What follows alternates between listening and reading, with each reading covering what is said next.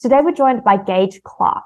Gage is quite the keyboard-driven researcher through various domains surrounding the topic of neuroscience. I found Gage through his blog Quirky Science, quirky with a W, where his topics range from philosophy to psychedelics and everything in between. Over the space of just 2 years, he's reached over 15,000 people in joining me to read his latest blogs. So with all of that, thank you so much, Gage, for joining us, and welcome. Hi, thank you for inviting me. So yeah, I'm Gage, and where should we start?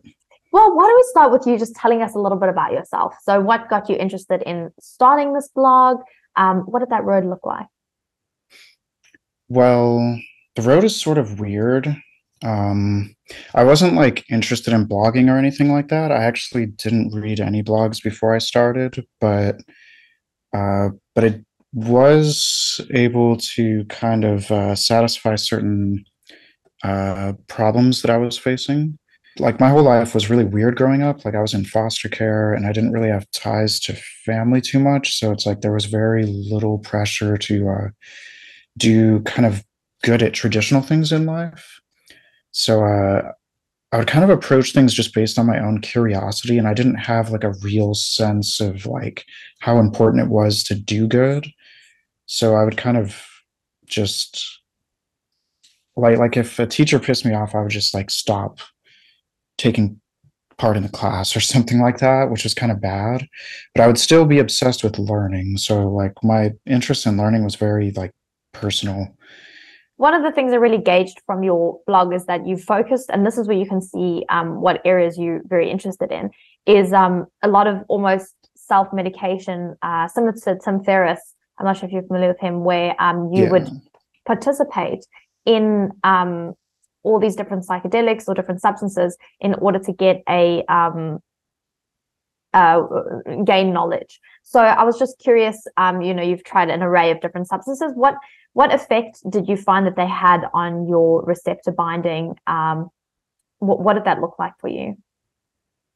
Well, when I first, first I was prescribed medications, which were stimulants for ADHD and also an antidepressant sleep medication called Remeron or mirtazapine. And so those were my first two experiences with things. And I think I didn't think about it all too much until probably high school when I started to like I would start to see things online where people are comparing the stimulant medication to like meth or something. And then I got like really concerned, like, oh my God, have they just put me on meth or something? And I've just been like on this my whole life. And then also uh, that Remeron stuff was really interesting. It would kind of make me hallucinate and dream awake. And so that was like my first really weird experience with anything. So I ended up like kind of like cycling through a lot of different medications from the psych doctor. And I would try like all the different ADHD stimulants. I tried a bunch of different antidepressants and then um, some antipsychotics, which those were kind of the worst. They were kind of scary. Um, and then one day I basically tried dextromethorphan, which is in cough syrup of all things. Um, and it's uh, that one is an NMDA receptor antagonist, which means it's basically what general anesthesia is, or like ketamine or PCP. All of those are NMDA receptor antagonists, and they block a chemical called glutamate in your brain. And so that stuff is particularly interesting and weird. Um, and like I ended up just taking like a bunch of it at once, and I've never at that point I think I never even tried alcohol yet. I actually tried a lot of things I think before I ever tried alcohol. Um, and then the effects of it were like kind of what I realize now is like a lot like alcohol actually. but a little bit weirder. Like things would trail. Like if I turned my head, it would kind of like flicker or have like a um I don't know, like a delay basically. And that wasn't like super weird, but it was the first time I've ever noticed anything affect me in that way. And then I ended up like trying it at higher doses, and like I did it like a total of like 7 times with like increasing doses and also different strategies. Like I started reading a bunch about it, about like apparently there's like it converts to DxO when you consume it, which is like another drug that has like a similar type of effect but different.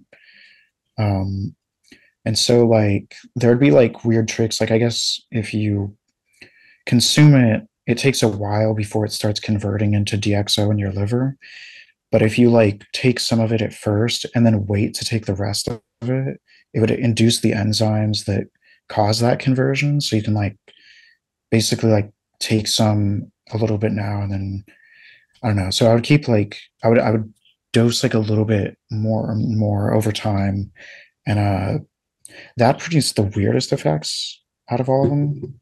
And what would you define Um, as weird? Just hallucinations or? totally, yeah. I saw like what I thought were like aliens and stuff at the time, Mm. and kind of like weird visionary things. And back then I was like really into Minecraft, so like there would be like this Minecraft overlay to everything, and So what do you think chemically, what do you think caused those hallucinations with there's a cough syrup that you were consuming? so with things like this type of drug, so they're called dissociative Yeah. anesthetics. Um, the way that I think they might be working is so they obviously cut out the senses. They make your body go numb, and by the time you get hallucinations, that's you're usually like pretty numb, and it affects like all the senses. So like your vision's pretty messed up. Your hearing can be kind of weird. And so I think like when people like they'll talk about like K-holes is like one thing that people get on dissociatives, like where it's like you detach from reality and just live in like this imaginary world or whatever. And I think part of it's because it's muting out all the distracting noise that would normally pull our attention away from our imagination, Mm. just because that's how we grew up being. And so there is actually like evidence of that. There's so people who are put in like I don't know if you've seen those like super silence rooms. There's like those yeah, people actually will hallucinate in there, and they'll hear like voices and stuff. And there's like a study about that stuff. It's pretty interesting, and I think it's like I don't know. I think it's like pretty much what I just described. Like it's so quiet that there's nothing to distract you from just hearing your own imagination. Doesn't that open the floodgates to schizophrenia in terms of like, well, what exactly is schizophrenia then if you in that environment will automatically start, well, not automatically, but people will hear voices that they wouldn't normally hear. And so does that make you wonder, are people who are schizophrenic more open to their imagination and maybe more inward focused than the average person, where they can hear those voices every day? I think so. I think there's probably, I think this schizophrenia, I think is probably, well, I'll say first, I think it's like probably a lot of different like situations being clumped together as if they were just one thing, one entity. Um, but I do think that a lot of cases probably involve like becoming more numb to things. And I think the other region, it's the mesolimbic pathways that get Yes. like enhanced dopamine. Um, and it's interesting you said with the reduced prefrontal cortex activity stuff. Um, I think I think there's some studies on ketamine that, but they were in, I think, sheep, where they gave them a really high dose. Um, and during what they consider to be, I think they think it's like basically a K-hole or like a dissociative state. The prefrontal cortex like shuts down actually during it, so it's kind of interesting. Um, and they do actually, there's a lot of researchers that think ketamine is like similar to schizophrenia, but that's pretty debated. Um, I think the other stuff you said, yeah, it's like the whole shame thing. That thing gets weird because I think like my whole hypothesis with the schizophrenia topic, that's one of the topics I've been really interested in. Dynorphin hypothesis. So the whole premise of it is basically a mix of like really old ideas like the diathesis stress model, which is kind of like it's pretty much the idea of stress being a precursor to things like schizophrenia, and that there's like a genetic predisposition to how you react to stress. And so what I've kind of combined with that is that dynorphin is a neurotransmitter, neuropeptide, an opioid peptide that is studied in relation to stress. And so, well, to kind of, I guess it's important to clarify. So it's not like, so most people think of opioids, they think of like pleasurable chemicals, and dynorphin is actually not that way. It's actually more like the opposite, um, which is to mean it seems to be dysphoric and people don't like it basically. And it's been studied in relation to like the withdrawals of many drugs, for example. So like people will take drugs and get like some dopamine effect, even if it's not a dopamine agonist drug. They'll be like even things like ketamine or like, well, that might be a dopamine agonist, but I don't know. A lot of drugs, like even opioids or other drugs, they all will cause like a spike of dopamine, and then or at least most of them that people like, at least. And then this dopamine effect seems to trigger dynorphin effects, changes to like its synthesis, and um, causing like an acute spike, and also like a change to how much you make afterwards as well. And so then the idea would be that so dopamine's effects seem to actually be like pretty opposite to what dynorphin is doing. Dynorphin suppresses dopamine activity. So kind of the idea is like you take drugs that feel good or whatever, and or at least stimulate you in some way, and then afterwards, or even the more as you take it, you get this kind of like contradictory effect that's trying to suppress the effect of the drug. And then if you stop the drug, then you just have like this anti-dopamine effect that makes you depressed and stressed out and possibly scared as well, because I think dynorphin is related to fear processing. And so a lot of the research on dynorphin is like in animals, but in humans, the drugs that mimic dynorphin, they produce like dysphoria and hallucinations. Like so, the most famous one that people probably have heard of is salvia. That's like this crazy hallucinogen that people will take out of a bong. They'll get it like on the internet because it's usually legal in a lot of places. And then you like take it, and then for only 5 minutes you go insane basically. Like there's videos of people that were like just like, I don't know, I saw people laying on a couch, and then they just like start backing up and like going up their wall and like through the window. Like What? it's just crazy, yeah. What? And so kind of the idea of the whole dynorphin hypothesis is that stress induces dynorphin, and part of the reason it does that is it's kind of like a training thing. Like if you think of endorphins as kind of like rewarding you for doing something good, dynorphins are supposed to be like if something bad happens. And that includes social punishment, which is kind of where I focused a lot on, because that gets weird because of how schizophrenia is stigmatized. Like almost in a sense, it's almost like you're punished for just even being diagnosed. Like you're basically told your life is ruined if you're diagnosed, which makes you probably worse. Yeah. And so the idea would be kind of like that at some point there's like, well, I think there's two different things that would go on there. I don't know if there's actually just a pure threshold where some amount of stress would induce hallucinations, but I think a second part that probably matters more is probably like recurring strong experiences of stress would probably like amplify some sensitivity to whatever eventually causes the hallucinations. So like if you were to take, say, like, I don't know, like some of the points that I focus on are dopamine drugs because that used to be like how they would talk about like schizophrenia because they would notice like people on stimulants would get stimulant psychosis, and there was also like a dopamine theory of schizophrenia, which so the other thing is like all these different theories, they're not like, I don't think they're exclusive.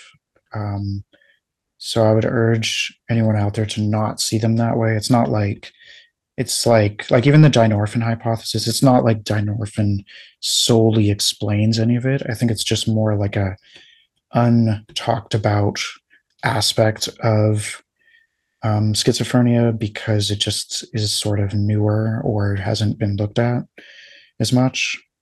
And it's such a multi-dimensional approach to something where there's not just a one size or one answer or one size fits all. It's how all of these collectively may influence a person because each individual will respond differently and have maybe there's always a normal, and through that normal you can gauge, okay, most people respond in this way, most people have this side effect, or most people respond in this specific way. But yeah. Yeah.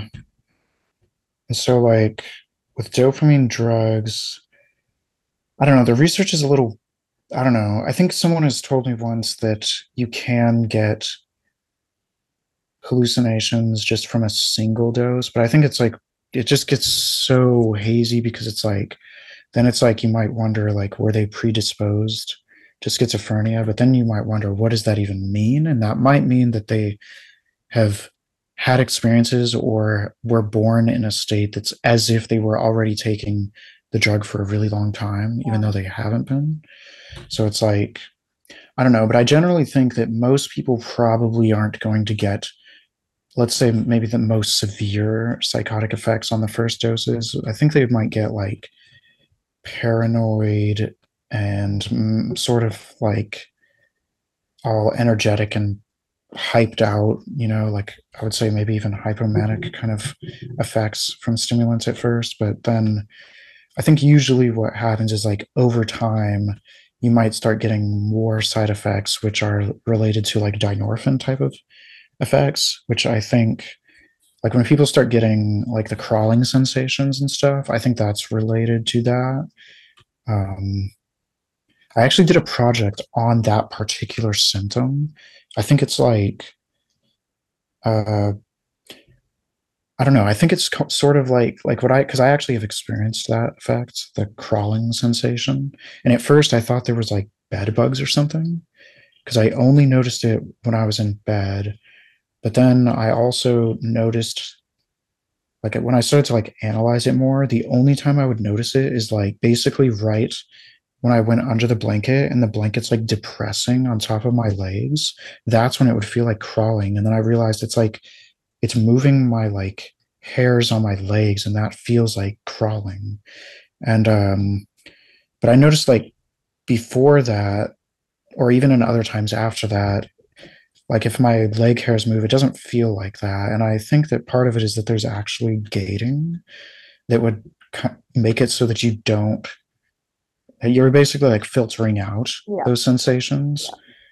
And I Whereas don't know you if you focus ever, on that and hype it in your mind. So your brain, there'd usually be a filter or a threshold. And if it doesn't pass that threshold, or if you experience it like wearing clothing, you don't really feel yourself wearing clothing unless you focus on it because you're wearing it all the time, that your body's like, it's not an issue. It's not past that threshold. Whereas some people, like what you're explaining, is your body doesn't really have that, or if it does, it's very sensitive. So you would experience everything and almost hyper experience it, and then associate what you're feeling, as in it, the blanket pressing on your legs, to this is skin crawl. This must be something crawling. So it's not only that you're experiencing, hey, this is what's happening. Your mind is taking that and then amplifying it to something completely different. That's very interesting. Yeah, I think it's kind of like if you actually see ants, or if there was an ant on you, like you won't, sometimes you don't like feel it, but then you see it and then like you get rid of the ant, but then you start thinking there's ants all over you for like 15 minutes or something. I think that's like kind of like because now you're expecting it.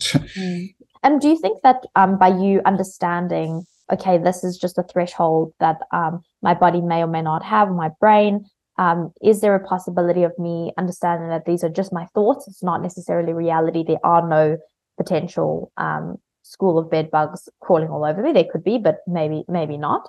And just calming the mind and breathing into that. Or do you find that in that situation, it's actually quite difficult to detach from those thoughts and say, look, I am not these thoughts. I'm the one who is receiving these thoughts. Is that?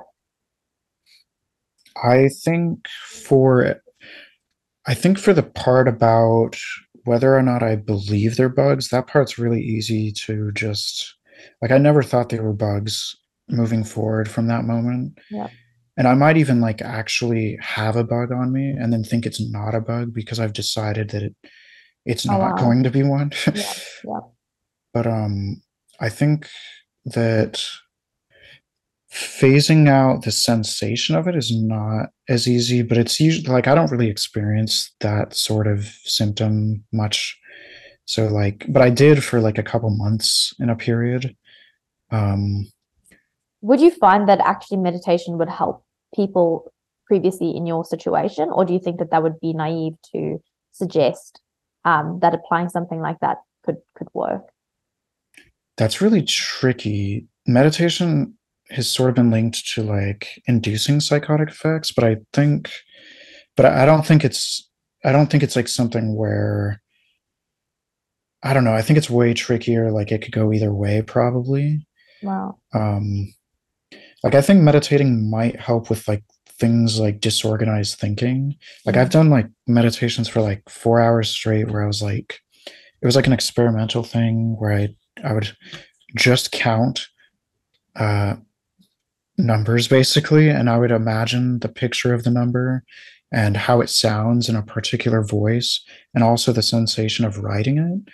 And when I would do that, after that 4 hours for like a whole week, I was just like, I don't know, all my thoughts were like really vivid, and I was like having clarity for a while. Yeah.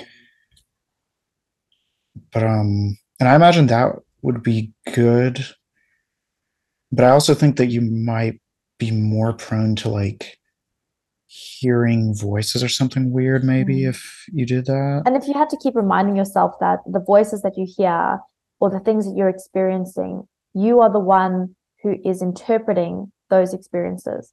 Whether or not they're real or not you are the interpreter. You're not these voices and or these other entities. That is just what you're experiencing currently. And come back to your breath. If you're hearing a voice, just come back to your breath. If you are hearing any external noise, come back to your breath. If you're feeling scared, come back to your breath. And it's always like reaffirming to just come back to your breath and come back to yourself and just come on. You actually wrote in one of your blogs was on cannabis and how that may decrease hallucination. I found that very interesting because of exactly what you said. It's like there's a growing body of research that would say that the consumption of cannabis could increase hallucination, but then maybe CBD is different to actually smoking marijuana because one is just like the oil or something that would help with people who have chronic pain or anything like that, whereas the other one is actually has induced hallucinating impact. So I'll clarify a couple things.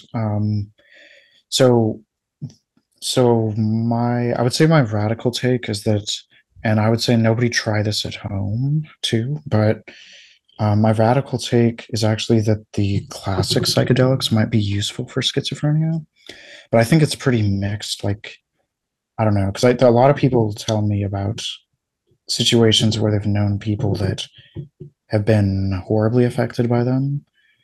Um, but I do actually think cannabis would increase hallucinations, though. So that take is not mine. But um, I don't necessarily think cannabis is like horrible because of that. Like for like a whole year, I was like intentionally and awaringly trying to reach sort of like psychotic states on it because I was curious and trying to understand it more.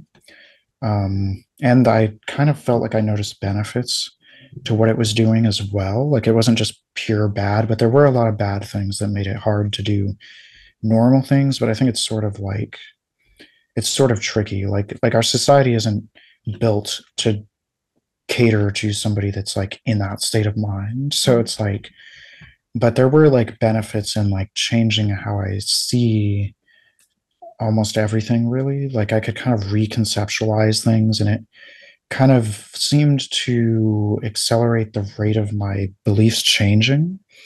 So like I would change how I saw people, I would change how I saw how people work. Um I had a lot of weird realizations about like how tone of voice affects people in weird things.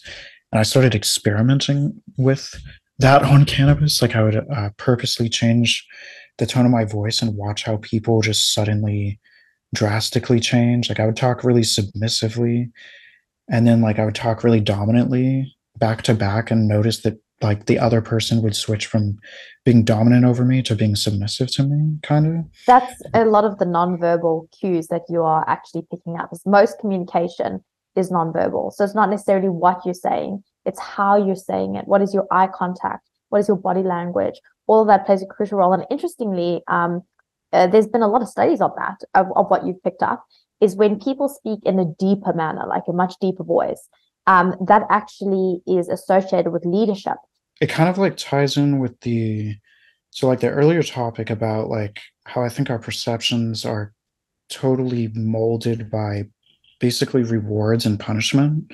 I think that that's kind of ties into this where it's like I don't know, like whoever we become or identify as is like just something that was rewarded over time, or even that other aspects of ourselves were cut away because of punishment. Mm.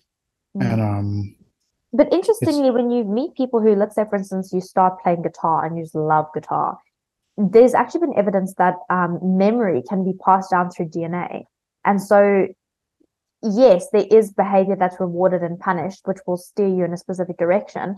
But there's also a predisposition when you're born to specific things that may attract you because there's an abundance of stimulus and specific things some kids will just love. And you're like, why do you love that? What made that kid love picking up a guitar? Was it that that guitar rewarded them? But maybe not, because around them they had a guitar, they had a piano, they had paints, they had an array of different things to, draw their attention that they could be rewarded to. Why pick that one thing? And maybe it could be passed down through their DNA. Who knows? Yeah, it's a very interesting topic. yeah. I think the main benefits that I noticed from cannabis were pretty much like the thing you described about like basically like how culture works. I think cannabis would just suddenly rip me out of that. And that's when I would start noticing like what the culture is actually like. Like I wouldn't just be complacent to everything. I would be like sort of confused. Like it's almost like a memory loss for the norms and stuff like that. I sort of think that uh, stuff like psilocybin or shrooms are the most useful in terms of things like compared to like cannabis or salvia or dissociatives. Dissociatives can be extremely useful for depression, but I noticed there's like I feel like you sink back after like a couple weeks or something like that, which kind of scares me a little bit. Um, but I noticed with like shrooms, it's almost like some of the effects can get as weird as or more probably more weird than cannabis. But with cannabis, it's like for some reason, if I get into those weird states, I feel like I'm just weird for like a week and I can't like, I don't know, like I'm like lazier and more scared of things and like more uh I don't know, sometimes it feels like more cozy, but it's like usually like I don't know, memory loss, weird things like that. But then with shrooms, it's kind of like I just can go really far out and then like just come back and it's just like I don't know, like 7 hours later, you're just like normal or better. So I don't know. And from a chemical perspective, a neurochemical perspective, what do you think happens when people take LSD Um, or mushrooms? but then with psychedelics, I think it's like possibly targeting closer to um, kind of, let me think how to say it. Targeting closer to like some mechanism related to uh, how we became trained into this way of being in the first place. So like I think it's kind of taking us out of our training, like all the things where so actually like getting into I think if we go into addiction and trauma and that stuff and like think of it through that lens, it'll make more sense. So like people talk about psychedelics like being useful for addiction and trauma, which I've found both subjectively in my case to be true, even to the point of, and there is a study on this too that's kind of interesting, or at least a study on one of the mechanisms that is a common target of many psychedelic drugs, uh, showing this effect is that I actually wouldn't get withdrawal effects if I took psychedelics and then just stopped whatever it was. Um, which I don't know how reliable that would be, but I've experienced it where I was having withdrawals before and then I took it and then it's just gone and never happened. And there is like some research that showed that could be an effect of 5-HT2C receptors, which are not generally thought of to be the same receptors as the whole typical like psychedelic effect receptors. Those are the 5-HT2A receptors. Although I think that both of those kind of probably factor into the effects. Um, but so moving back to the whole like addiction thing and trauma thing, um, addiction is you can sort of like think of it as like all of these both of these things are kind of like conditioning. And that's kind of like the lens I focus a lot on for almost all my way of seeing psychological things is conditioning, like the idea that we can be trained to like respond to rewards or punishment. And not just punishment, not necessarily punishment in the sense of like someone like, I don't know, hitting you or something like that or doing something like that, but just like you might even think of like just tripping and falling is like punishing you for not being able to walk correctly or something. Yeah. Um, and so, like with addiction, it's kind of like cycles of being rewarded and punished, where like you're rewarded for taking it and then punished for stopping. And then trauma is kind of like you're punished or harmed, maybe is a better word. And then you kind of have this reaction that's trained into you to like attempt to cope with your fear of experiencing that pain again. And so like if say I don't know, like if you get into a car crash, you might be afraid to get into cars after that because that solves the problem of ever getting into a car crash again. And I think that if you think of that rather than just thinking of like the extreme reactions of like addiction and trauma, I think it's like a whole scale of like just small punishments and small rewards, just kind of like a spectrum, you know, on both sides. And I think most of our lives are pretty much just entirely focused on that. Like, uh, I don't know, like we're constantly seeking to feel good, make our lives better, and not always in the immediate. Like, also, it's like the reason we have jobs is partly because we're afraid to like starve to death or um, like we want to buy things or whatever it is. Delayed gratification as well. So you're willing to withdraw or endure a lot of pain now, like sitting behind a desk working in a job you really don't want to do, because you know that if you do that for 5 days or 3 months, you can go on holiday and have a really nice time, more so than you would if you didn't, because you wouldn't have the finances to be able to do that. Yeah. I think the way psychedelics tie into that is by disrupting, I think they somehow disrupt, like in the same way that I mentioned the study about disrupting like the withdrawal symptoms, for example. I think that they're, and also like how people talk about psychedelics helping with trauma. I think that they're doing something that's like disrupting our conditioned sense of rewards and like fears or punishments. And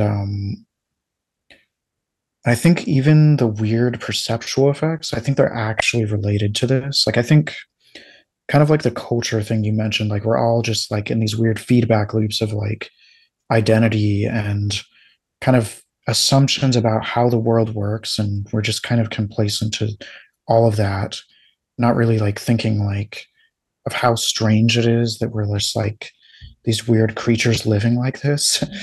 And I feel I think, okay. well, go ahead. Oh, I was just saying that what you've just touched on there is actually when you're born. That's why so I think what that exact thing is what's helped us evolve over time is when you're born into a culture you don't really know anything, and that exact is what gives children the ability to learn languages that are so vastly different. Is that you're born with the ability to learn a language, but depending on which culture you're born into, you'll learn, okay, this is what's important within this culture. This is the language that I need to learn. And that's how you survive. So that the fact that we don't question really what our culture is, we just morph into it, is because that is what's allowed us to work within larger groups and continue to build and fight and conquer and whatever, is that you're born into it. You don't really have an idea of what's going on. You watch and you learn, and then you know, okay, if I plow a field or if I pick cotton and I'm born into a cotton picking family or a cotton picking society, I will thrive because I am doing what everyone else is doing in order to boost that society. Yeah.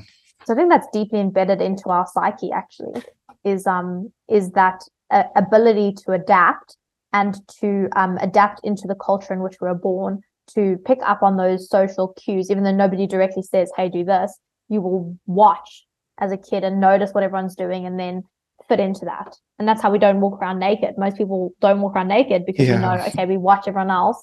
They're putting on clothes and shoes and, okay, this is what's fashion. What is fashionable? Oh, well, I'm looking at what most people are wearing and what is the response that they're getting. And okay, cool. I know what I should and shouldn't be wearing. Yeah, it's very interesting. Yeah.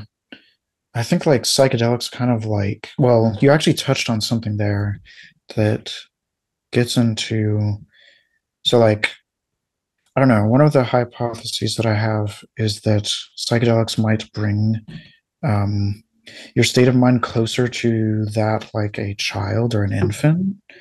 And what you mentioned about the language thing, you know, one of the things I wish we could test is if um, like if psychedelics would alter people's like ability to learn new languages, especially ones where the phonetics are like different. Because like so like a lot of people get lisps when they try to learn a new language in adulthood because of like phonetic differences. And I think that part of that might involve so like I don't know, like there was I think there's a study about it that talks about like phoneme sensitivity and how it changes for like as we get older or as we after we learn languages and stuff, where like infants are like sensitive to all the different phonemes that could exist in any language, but then um, after that they get More rigid. yeah, like they only recognize the ones from their language. So it's very And interesting. then, Children, they're called feral. So feral children are children, they're very rare cases that have happened where a child has been treated really badly, like abused, like as in put in a room and been treated like an animal. So never been spoken to, nothing. Or alternatively, they were abandoned and they were found in the forest. And these children never were exposed to any language. And post the age of 5, they will actually never be able to acquire language because they haven't had those fundamental building blocks. It is quite interesting. But children, once you learn one language, or you learn more than one language, those neural pathways are already there. So it's actually easier to acquire multiple languages. So you're building the neural pathways to say, okay, well, hello in English is very different to bonjour or whatever it may be. And so you will say, okay, now I can think in terms of multiple languages. So you're building those. oh, another thing that's really interesting, this kind of connects back to the whole plasticity thing, is that I don't know. There's one psychologist from a while back that she was. So she researches like infant perception, and one of her hypotheses is that children have synesthesia, which is like crossing of senses, and that like this gets pruned away. I think they said it like it was either 8 weeks or 8 months, probably 8 months, I think though. And and I don't know. So it's really interesting because people take psychedelics and experience synesthesia. And I was thinking that maybe like with infants, maybe everything is just like interconnected because you need to connect like I think language itself is kind of like synesthesia. Like when I say like dog, you conjure like this concept of what it means. And I think the reason we do it so fast with language is basically because it's synesthetic, but I don't think it's fully like sensory, if that makes sense. I think it's like a weird kind of like a subsensory synesthetic network. I think it is sensory for some people, but and I think also like if you were to hear like a dog barking, the way that you kind of like associate the bark with the actual animal making the sound, I think that's kind of synesthetic. But it's like a lot of those are like the ordinary forms of synesthesia. But then if you like start crossing senses in weird ways, that's when it gets like trippy. Um, and I think that like children, they're probably like trying to build this, just their perception of the world by relying on these kind of synesthetic networks in the brain and kind of like creating all these like cross networks and then like cutting away all the wrong patterns. And I think like that's where like the pruning comes in.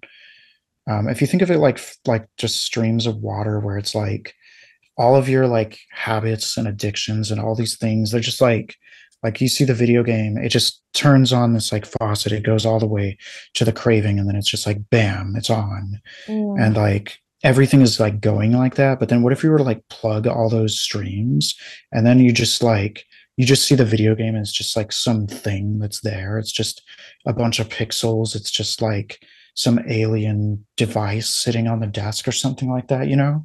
Like rather than this is the device that I'm so familiar with and it makes me feel good and it is related to all these memories. Instead, it's just like this weird plastic shape that's just there, you know, like you're seeing with your senses instead of all of your reward and punishment memories that are guiding everything. Yep. And I think it might like, and because of that, though, maybe when you plug all of that, it's like just going to induce plasticity because now it's like you're not being rewarded, like something's different. Like the way you're interfacing with the game is now like maybe when you see it normally, you're like, oh, this is really exciting. I'm going to get high. Oh my God, I want to do it. But then like in the psychedelic state, you're just like, oh, okay. And then you look at like the wall and you're like, wow, it's the wall and the game are like equally interesting. Look at the pattern on the wall.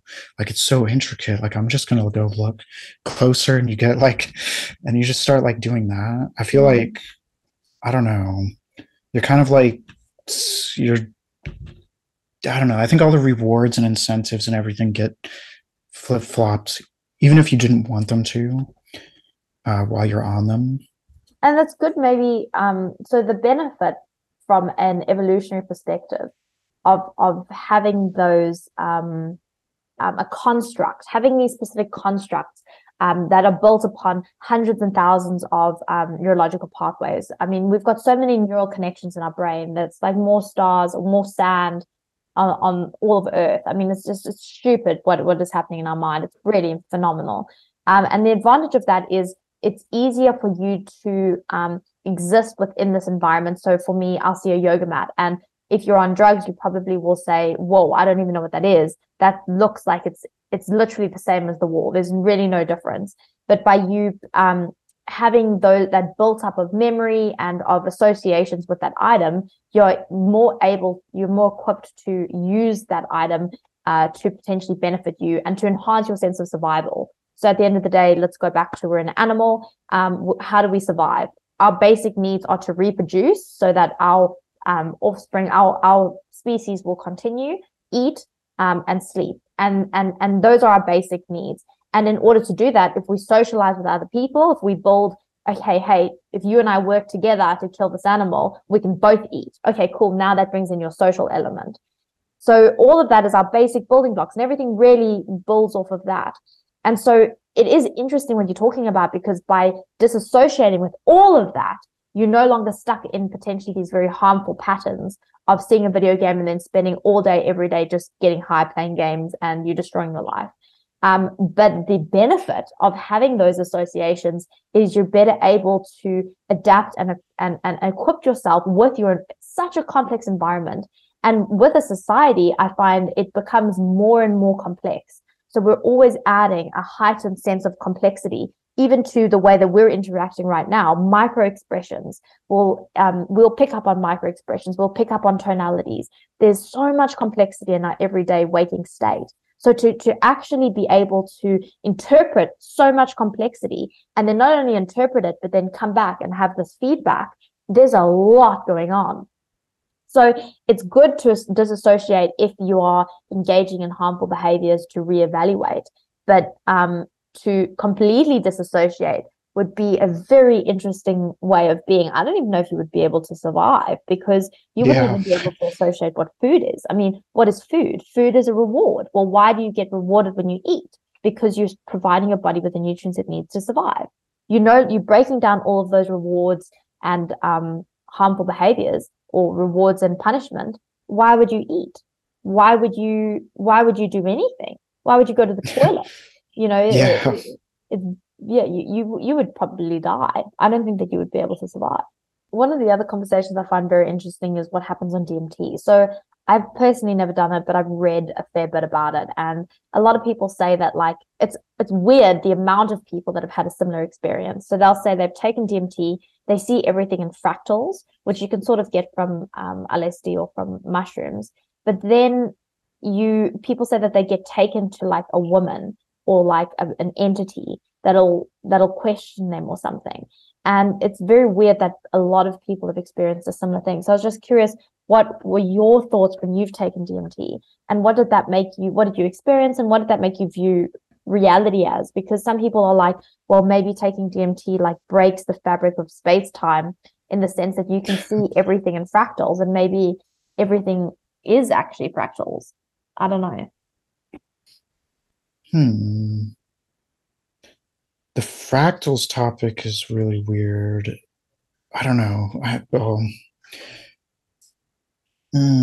don't know. That's a really weird one, because I think it's almost like stacking echoes or something that are occurring, that are like creating a bunch of mathematical patterns. And the more there's like echoing, I don't know, but that's also speculation. But so DMT, that whole thing where people report stuff like that is actually what scares me about DMT. Like, I feel really concerned. The other thing that makes me concerned is that, like, people changing like their whole beliefs after taking them, that really scares me a little bit. I know, yeah. That's why I was like, have you taken DMT before? I have, but I didn't get that far. I took it out of a vape, and the effects was really good. I didn't actually even get to the point of fractals, but it was like I don't know. It was probably the same sort of effect I might get on like 2 grams of mushrooms or something. Mm. Um, But but does it was like really weird mentally. Like I started having weird thoughts that felt like they were outside of, I don't know. Like they were extremely difficult to articulate, but they felt really significant. And then like after I thought them, it felt like they were just like disappearing and I was like clinging, trying to like bring them back. And it was like some weird, great seeming epiphany about like, I don't know, like society or life or like the way that it is to be alive. And like that was really weird. And like I still sort of do think, and maybe this is concerning, but I really also still do think that there was something valid in it. But I also wonder if like I wonder if even if there were something valid to it, I wonder if like it's too inarticulatable that when people do bring it back, they just start talking like about sort of like mystical things mm, because it is sort of a mystical thing. Like I would say that is a mystical experience, but I wonder if that's just like it's just sort of like a fit in for like I don't know how to tell you what happened, mm. but it was so significant and I just don't have words. No, it's And so phenomenal because it does make you wonder, like when you start to experiment with all these different drugs and it just completely shifts the way you view the world, even with disassociatives, it really makes you wonder, maybe not so much associatives because that just blocks the way your perception of objects, which is still very interesting. But when you start to see fractals or experience an abundance of love or something like that, it sometimes makes you wonder, like how much construct do we impose upon the world around us?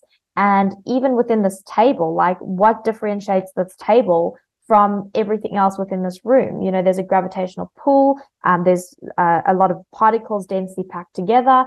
But really, like what makes my body stay in form? When things what makes all of Alexa so eager to stay together in one physical body, and the fact that I can interpret that, what is reality? And when you take psychedelics, it's like it shifts your view of what reality itself even is, to the sense of like, yeah, I don't know. Imagine with, and maybe in the future we'll have this, is like technology that would enhance because we can only see a specific spectrum of colors. We can only hear a specific amount of sound waves. Our physical body can only, our receptors can only receive a specific amount of input. What happens if you had to open that gateway and be able to receive so much more input than we previously would have? What would the world look like? And do psychedelics in a way maybe open that up? Like you're saying with synesthesia, really. yeah, I do have ideas about this. So what I noticed the last time that I did a small amount of shrooms, I think it was 2 grams. What I noticed was that, well, so I was in the forest sitting next to a creek and I could single out a tree and like focus in on it. And it would be like almost as if there was just that one tree and everything else is just blurry or noise or even just totally faded out. But then I could do this thing where I would look at all of the trees at once and it would look really weird and like 3 dimensional, like I'm not used to it. And I think that, well, so there's like some, this is going to sound weird at first, but stay with me. There's some research on video games where um, they had people play like first person shooters, and they actually noticed that they would track objects on the screen better or like notice more and stuff. And I think it's all based on just what we're trained to do with our eyes. Like, and I think by the time we become an adult, I think we just forget what it was like to be like maybe a child or whatever. And then we just kind of assume this is just how it's always been. And that this is just what it's like to look at things with our eyes. But then like on shrooms, it's like I suddenly do this thing where it's like now I'm seeing all of the trees and I'm like just shocked. and and I noticed that after doing that though, my that stuck with me even after the experience. Like for a really long time, like when people were talking to me, like I would notice the whole background and it would look like really freaky and weird, kind of like overwhelming, like too much senses. And but then it would always like fade away. And I think it fades away because it's unnecessary and it's not rewarding actually. But I think also at first it's rewarding because it's novel or it's kind of like shocking, like, whoa, this is suddenly interesting. Everything looks like different. That's exciting. And then I think by the time it gets boring, then it just goes back to like lazy vision mode or something. But then the video gamers, I think they're actually winning the game by doing that. So like they're like expanding their perception because it's actually getting them like euphoric by winning the game against other players, and then they're competitively like sculpting their perception based on the game. and and I think that will be the same for like people who like learn music as children or learn probably sports or something. They would probably shape their perception differently. And like probably all of our perceptions are like subjectively trained and all different from each other. And and I actually think probably this is speculation again, but I bet the whole sensory overload thing with autism, I bet it's probably like they didn't sculpt it and didn't start filtering out things. So maybe like some of the experiences on psychedelics allow you to somewhat emulate what it might be like to be autistic in some cases or something. Mm. And and I do think that there is a like a whole like the floodgates thing. Um I think that like our ability to get rewards is not just in being aware of everything around us, it's also by not being aware of it. Like to be able to ignore all the things that would just overwhelm us. And then when we do the psychedelics, it's like you can just, I feel like we just become free from that limited framing. I think there's also a lot of other weird things I've experienced with like when I look at a tree or something, it's no longer just um like I can sort of back away from a lot of what I've learned about the tree in life. Like so we assume instantly that it's not going to move. It's not a sentient thing that's going to walk around or something like that. And I think that that sort of like assumption is sculpting our prediction of the tree's behavior in the world. And even like things like the border of like where does the tree and like the background start and end? Mm. Like what does it feel like? Like is it going to be like this rubbery object that just flails around, or is it going to be like a rock and like all this stuff?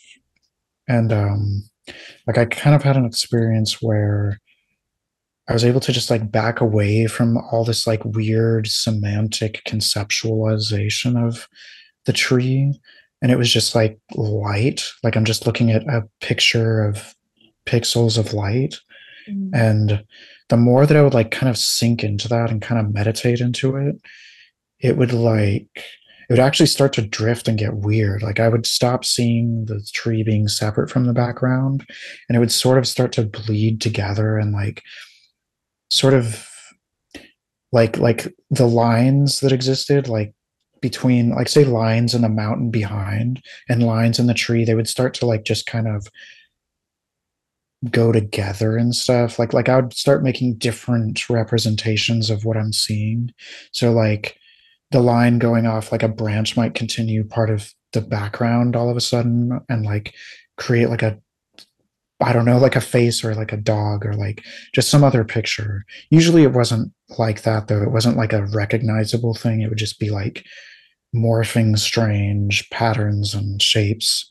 And then like I would keep going into that and eventually it would be kind of like I don't know, like almost fractally and like it almost felt like because I was dropping away from the senses so or not the senses, dropping away from like the familiar representation of like lines and shapes and recognizable objects that it's almost like it was just leaking, and like I wasn't able to determine exactly what I'm seeing anymore. And it was just like this weird soup of like, like colors like twisting around and getting weird. See, And I wonder if that's what like monks like. I actually did a podcast with a monk, a Buddhist monk, Venchai, very cool guy. I used to meditate with him quite a lot. And anyway, I was like, he's been meditating for like 20, 30 years. And I was like, what happens when you like keep doing this, like for hours? And he's like, look, I can't tell you because if I tell you, you're gonna have a idea of what you're looking for, and therefore you'll never really know, like, is that actually what you're experiencing, or is that because I'm telling you that that's what you should be experiencing? And I was like, yeah, no, fair enough.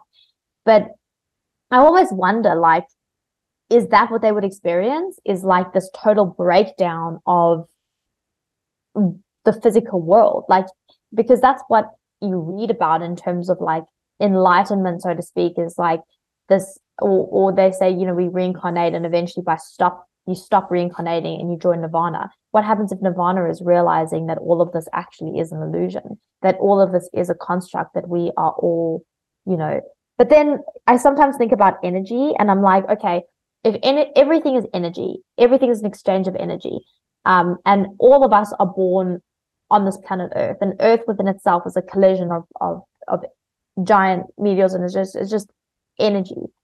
When we die, we will return back because we're not really leaving. So you can never return back to something that you've never really left. Yeah, I don't know. Maybe it's just the, complexity, the way that a single cellular organism multiplies to a multicellular organism is just having something really simple become more and more complex. And we are just that complexity of the universe experiencing itself in its infinite complexity. I do sometimes question, like, is this a simulation?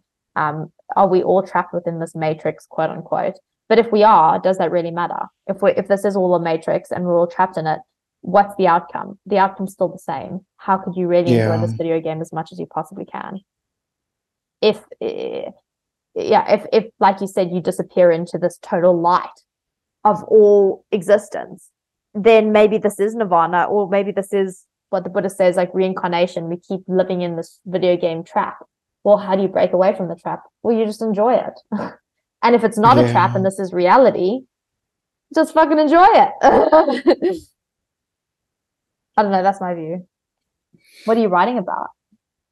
It's actually fiction. It's about AI, but Oh, it's kind very of cool. like it's kind of philosophical and psychological. It's kind of like ideas that I don't know. It's almost like a lot of the ideas from the blog being turned into like uh I kind of want to turn it into like an animation thing maybe, or like some sort of series. Um I don't know. And I've been using like AI art, which is getting Yeah, crazier and crazier. yeah. It's like changing which directions I go with the story based on how it disobeys me, kind of. Wow. And like, so I'll start like conforming the story to like different things that the AI comes up with. And like, or I'll get like some spontaneous idea because of the AI. And it's like kind of co-writing. Far out. That's so weird. What AI art are you using? At first, I was using Wombo, but then I'm now using Midjourney, but it's a Yeah, specific type of Midjourney called Niji or something like that, yeah. which is like it's supposed to be the best for making like sort of like more animated pictures or whatever. Would you have to pay for it? I'm guessing you probably do. Yes. Yeah. Yeah, it's like $30 a month or something. Oh, that's not even that bad. The book is about when AI goes very wrong. Oh, great. How that's what kind of scares me is like a lot Yeah. of people have done that. And so when you look at like sci-fi in the past, they'll talk about like traveling to other planets and so on, and that can actually help us create technology today. Is like it starts with imagination and then we actualize it. If everybody is imagining AI going bad, aren't we going to actualize that future because we're all co-creating it? Gage, thank you so much for this conversation. It's been truly enlightening and very interesting. And what I ask everyone at the end is if you had one message to share with the world, what would it be? we have to stop the AI from being created. No, I'm just kidding. No, no. I would say a lot of people are like creating their own, like all this stuff we talked about today. It fits in perfectly. All of us are kind of like conditioned to think of ourselves as some way, and we're kind of like, I think we're all living in like self-fulfilling prophecies constantly. And I think a lot of us are like destroying ourselves. Like so many people are like there's this whole black pill culture, and like I don't know. I think it's like people are like they think they're being scientific a lot of the time or being reasonable or practical or pragmatic, but actually it's like I think of it more like when people are like predicting what's going to happen in the future and like how their life is going to go and all of the predicted outcomes, like they don't try new things because they think they know how it's going to go, or not even new things, but like they don't try to change things because they predict it. I think it's actually like they're actually being religious. They're actually having prophecies of the future that they're like committing themselves to, and it's not reasonable at all. But I also think that those prophecies are like the only thing we can cling to not feel insane. And a lot of people are like deciding to avoid the scary outcome of like, I don't know, things failing because it's better to just give up and not do anything and just accept, like just go numb and dissociated with their like painful lives. I think instead people should not do that. I don't know. Like people should, I don't even know what the word would be, but be more mm, have hope, I guess. I don't know. See the future you want to see, maybe? You Yeah. don't like the outcome of the situation you're creating. Could you not create a different outcome? I think maybe it will be become aware of that you don't know how your life works and constantly try to be aware of that. Otherwise, you're going to assume how it works and you're probably wrong. And if it's hurting you, then you should definitely not be assuming it. Yeah, I like it. I like it. Well, thank you so much. And Thank you also. This was awesome.